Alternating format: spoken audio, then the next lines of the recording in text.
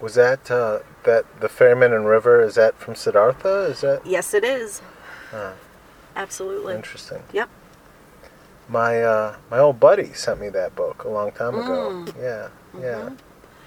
Yep. Which segues into this next poem.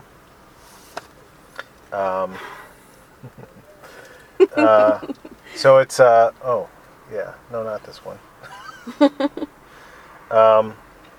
This one's called Heart. A Goodbye on Highland Avenue.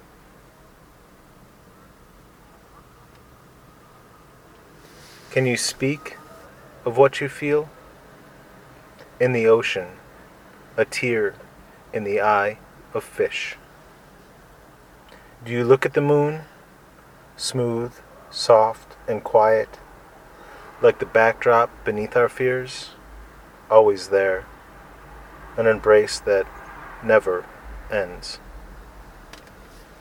So that's one poem that was actually the person who gave me Siddhartha. I think we hugged goodbye, and later on I reflected upon that, and this poem came out. But I'm going to transition, skirt around that to this other poem, which is A Song of Time, Breathing. It's called A Song of Time, Breathing. A simple life, every man as an uncrowned king, lifted from the dirt of the rosebed to become water, air, petal, thorn, leaf. Sunlight, tomorrow, yesterday, today. Written in clouds, our blood beats into the song and words of our everyday breath, breaking moments into years. And there's a natural experiential logic that I can follow, not even logic, but just process in this, but it's quite beautiful. Quite beautiful. Yeah. Absolutely. So how you doing? It's 1:28 Yeah. on a Saturday night. Night's young. You got your tango shoes? You got your tango shoes? I got my tap dancing shoes. Sweetness. There's no place to tap dance around here, though. Oh, we'll find some place. Get my sniffer outfit. I'll find it. Oh, God. So, yeah. So, Although I haven't done the dancing scene in Buffalo. no, you haven't? No. That's two of us. I've done the drinking scene, but not the dancing scene.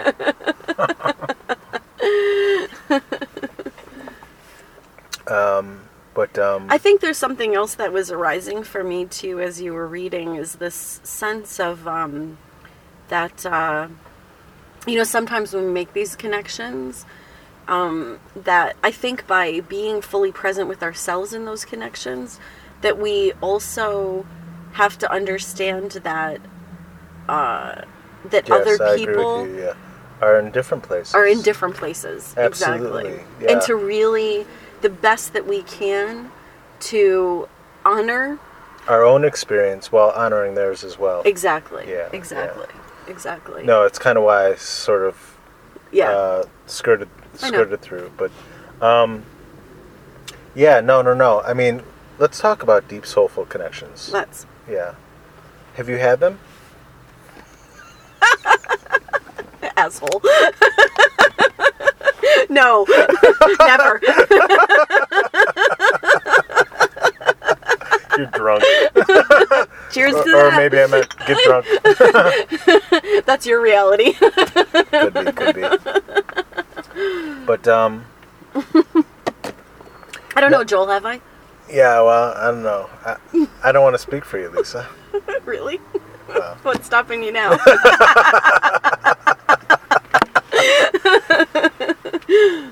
I do feel like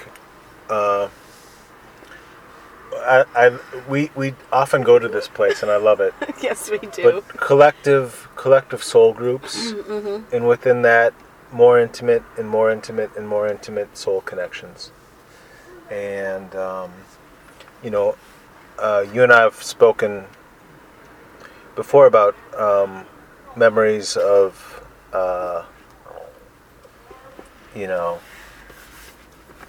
before I've incarnated, I feel like whether those are true or not, it's a part of my experience here in this moment. Well, it's been mine too. Yeah, yeah. So, and I think that conventionally it's looked at like lunacy, but really it's the most natural thing in the world. You know what I mean? Coming from two people that That's awesome. Thanks for pointing that out. That's funny. That's what I'm here for. So yeah, but no, I think I've experienced. What's this? It's fantastic, is what it is. We're using the Pringles holders.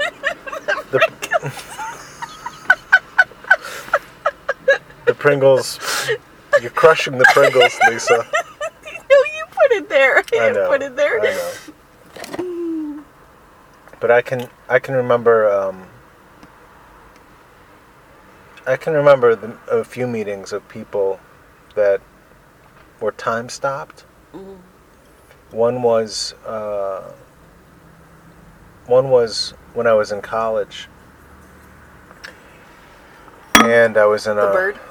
What? You saw the bird over the water? No, it wasn't a bird, but that's something else we can talk about. Okay. It was a fish. Oh, fish, right. Yeah. Sorry. That's okay. Bird fish. Yeah. Yeah. But so I walked down the steps of this party, and there was someone standing there, and I swear to God, time stopped. You know what I mean?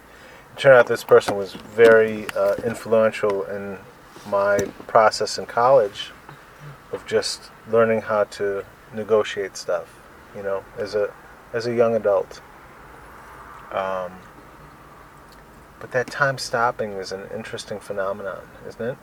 Definitely. Yeah. Absolutely. Yeah. What do you think that is? I don't know what it is, but I know Have what the you experience of it is. Yeah? Oh, absolutely. Yeah. Absolutely. In the sense of instant recognition.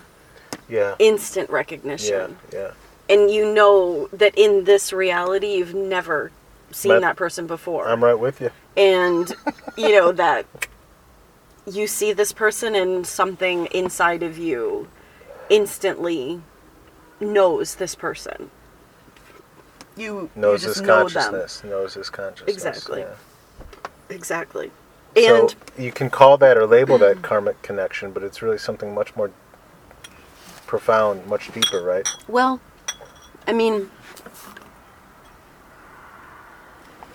I don't know. I don't know what it is. And it's something that that, I mean, you and I have talked about this what is a intimacy? multitude of times. Yeah, what is intimacy, and what is and really I think the maybe the bigger question is what is the meaning of those connections, of those particular connections? Well, I think in part that answer to that question, what are the meaning, plays out in the incarnation itself. So that if you never see that person again, perfect. Right. You know what I mean? Right. Because it all is as it is. Right.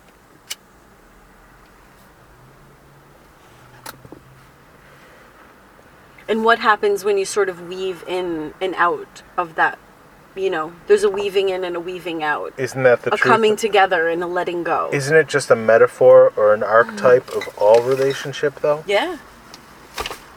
Yeah. Yeah, absolutely. Beautiful. And it's also, I think, for me, I think because I'm tenacious, persistent, and I think because those experiences are so sacred to me, that I always want to be in that space with that other person and to explore what that means and what can arise from that. Sure. Again, kind of going back to what we were talking about the teaching and the learning and the sharing and the exchanging, and that I think for a long time that I had the view that that this person would give me some wholeness that I didn't feel that I had. Uh-huh. But over time, as That I've falls sort of away. sit with Yeah, that, yeah. it's fallen away. Yeah. And in the recognition that, I am whole in myself. Yep. And that maybe that's why Well, there... if it played out this way, Lisa, that is the reason why. Exactly. Yeah, I mean, exactly. yeah. Right. The way that it has played out is exactly, how it needed to play out. So... Yeah. And that, as you shared with me recently, like, you're like, Lise, this is always going to happen to you. Yeah, right? Like, it's going to keep happening. What? What is going Those to connections, Oh, that yeah. depth of connection. Yeah, well, that's just what you do. It's how you move through the world. Yeah. Yeah. And maybe it's because of, I don't know, is it that early unmooring? I don't know. Yeah. Is it the early unmooring? Yeah. Could be. I don't know. And I mean, it's hard for me to say because I don't know any other way to move through the world. Mm-hmm. Well, if I look at my own life, and I look at the parents I was born to, and the circumstance I was born to,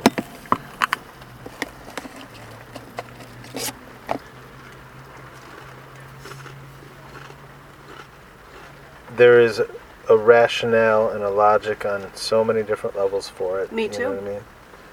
So I can resign myself to know that if that has happened in the past that way with purpose, that my present is filled with purpose, and my future will be filled with purpose. Yeah. Whether we can see it or not, and I think it's all a matter of, it's not seeing for the answer of what is meaning, because meaning is a process, right? Exactly. And going back to every relationship has its own integrity, structure, and function, that is also revealed in the great expanse of time. Yeah. So really, that there are no questions really to be asked when you reach a certain point, because you're fully, there's another poem that I wrote. It's called Dharma. It goes like this. Each man's teisho complete in each moment. And a teisho is like a dharma expression, an individual's expression of truth. So that dharma is whole and complete in each moment, and a person's expression of that truth is complete in each moment. And that is both, well, it's subjective, but it is also, as it is, full and complete, objective and subjective. So that is the totality of what I understand, Yeah.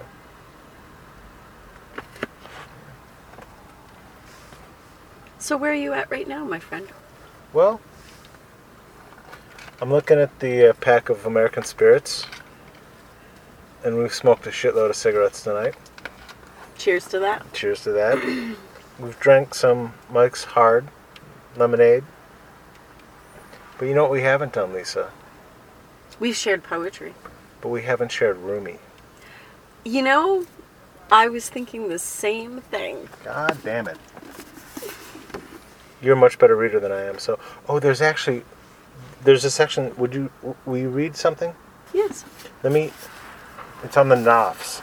I just was reading it today, and I was thinking how I've read this book. This is, for everyone listening, this is Essential Rumi, translation by Coleman Barks. It's the new expanded edition, and I got it at Inspiration Point, Sandy St. Louis's bookstore on Elmwood Avenue in Buffalo. You can find it any place, but I've read this book and given away so many copies. I have one that you've given me. Yeah, I keep giving it away. So this book is an arrow that's going to be sent forth someplace, and I don't know where yet. But what I wanted you to read, that I was reading earlier, was on the Nafs, which is about sexual wanting. And this Coleman Barks studied under a Sufi teacher, and here it is. Studied under a Sufi teacher, and when I read him now, I'm only now understanding how little I understood before. So it's page 54 of Controlling the Desire Body. How do you kill your rooster, Hussein? Go ahead, Lisa. On the desire body. Sufis call the wanting nafs. From the urgent way lovers want each other, to the sannyasin search for truth. All moving is from the mover. Every pull draws us to the ocean. Rumi says it's important to live the wantings as they come, and not get stuck somewhere stagnant. He was asked once what to do about a young man caught doing some indecent act. The story doesn't mention what exactly. Masturbation, peeping Tomming, whatever wild wantings young men think to do. Rumi told them not to worry about it. It just means he's growing his feathers. The dangerous case is a kid who doesn't do indecent acts, who then leaves the nest without feathers. One flap and the cat has him. Be careful, Rumi suggests, about shaming sexual behavior in an adolescent or anyone who hasn't yet had his or her fill of erotic trancing. Often the closest we come to surrender is orgasm. In Rumi's symbology, the rooster is a symbol for that energy. How did Hussam kill his rooster? By dissolving into the play. The nafs are energies that keep us moving, stopping nowhere. Union with the divine continually unfolds. Next to the glowing drive-in movie, the junkyard's rusted stacks of old desired bodies. Let the beauty we love keep turning into action, transmuting to another. What have I ever lost by dying? Rumi asks, exchanging one set of nafs for the next. Chopped rooster energy becomes another dining room story. Particles of praise shine in the sunlight. Anything you grab hold of on the bank breaks with the river's pressure. When you do things from your soul, the river itself moves through you. Freshness and a deep joy are signs of the current. Wow. That's the pinnacle of some shit, right? Mm-hmm. Really. Absolutely. I mean, you can't find that anyplace else, you know what I mean? Not in that way. So Lisa, it's 1:45. Our listeners are probably fast asleep about 40 minutes ago. At least. And so I want to just thank you for, being a guest tonight. This conversation has been... Oh, it's going to be worth it to see you on that dance floor, my friend. Yeah. You better hold up your end of the bargain. I will. It was the carrot. It was the carrot that I offered. It was the carrot you offered. But I'm wondering if you'll read one last poem. I just want to know if there is anything you wanted to say as we're winding down here. Thank you for inviting me to enter into this most sacred of spaces. It is a sacred space because it's a space of friendship. Yeah. Thank you. And so thank you everyone who's lasted this marathon episode. What a joy. And I just want you all to know that this is the baseline of our friendship and our conversation and our love for one another. So this is what we share and exchange is love and life. And I wanted you, Lisa, to read my favorite Rumi poem, which will sum up everything we've been talking about in a very beautiful way. It'd be my pleasure. It's from the Essential Rumi, on page 32. I have it memorized because it's my favorite. It's called Only Breath. I know this one. Yeah, this is a good one. Not Christian or Jew or Muslim, not Hindu, Buddhist, Sufi or Zen, not any religion or cultural system. I am not from the east or the west, not out of the ocean or up from the ground, not natural or ethereal, not composed of elements at all. I do not exist. am not an entity of this world or the next, did not descend from Adam and Eve or any origin story. My place is placeless, a trace of the traceless, neither body or soul. I belong to the beloved, have seen the two worlds as one, and that one call to and know, first, last, outer, inner, only that breath, breathing, human being.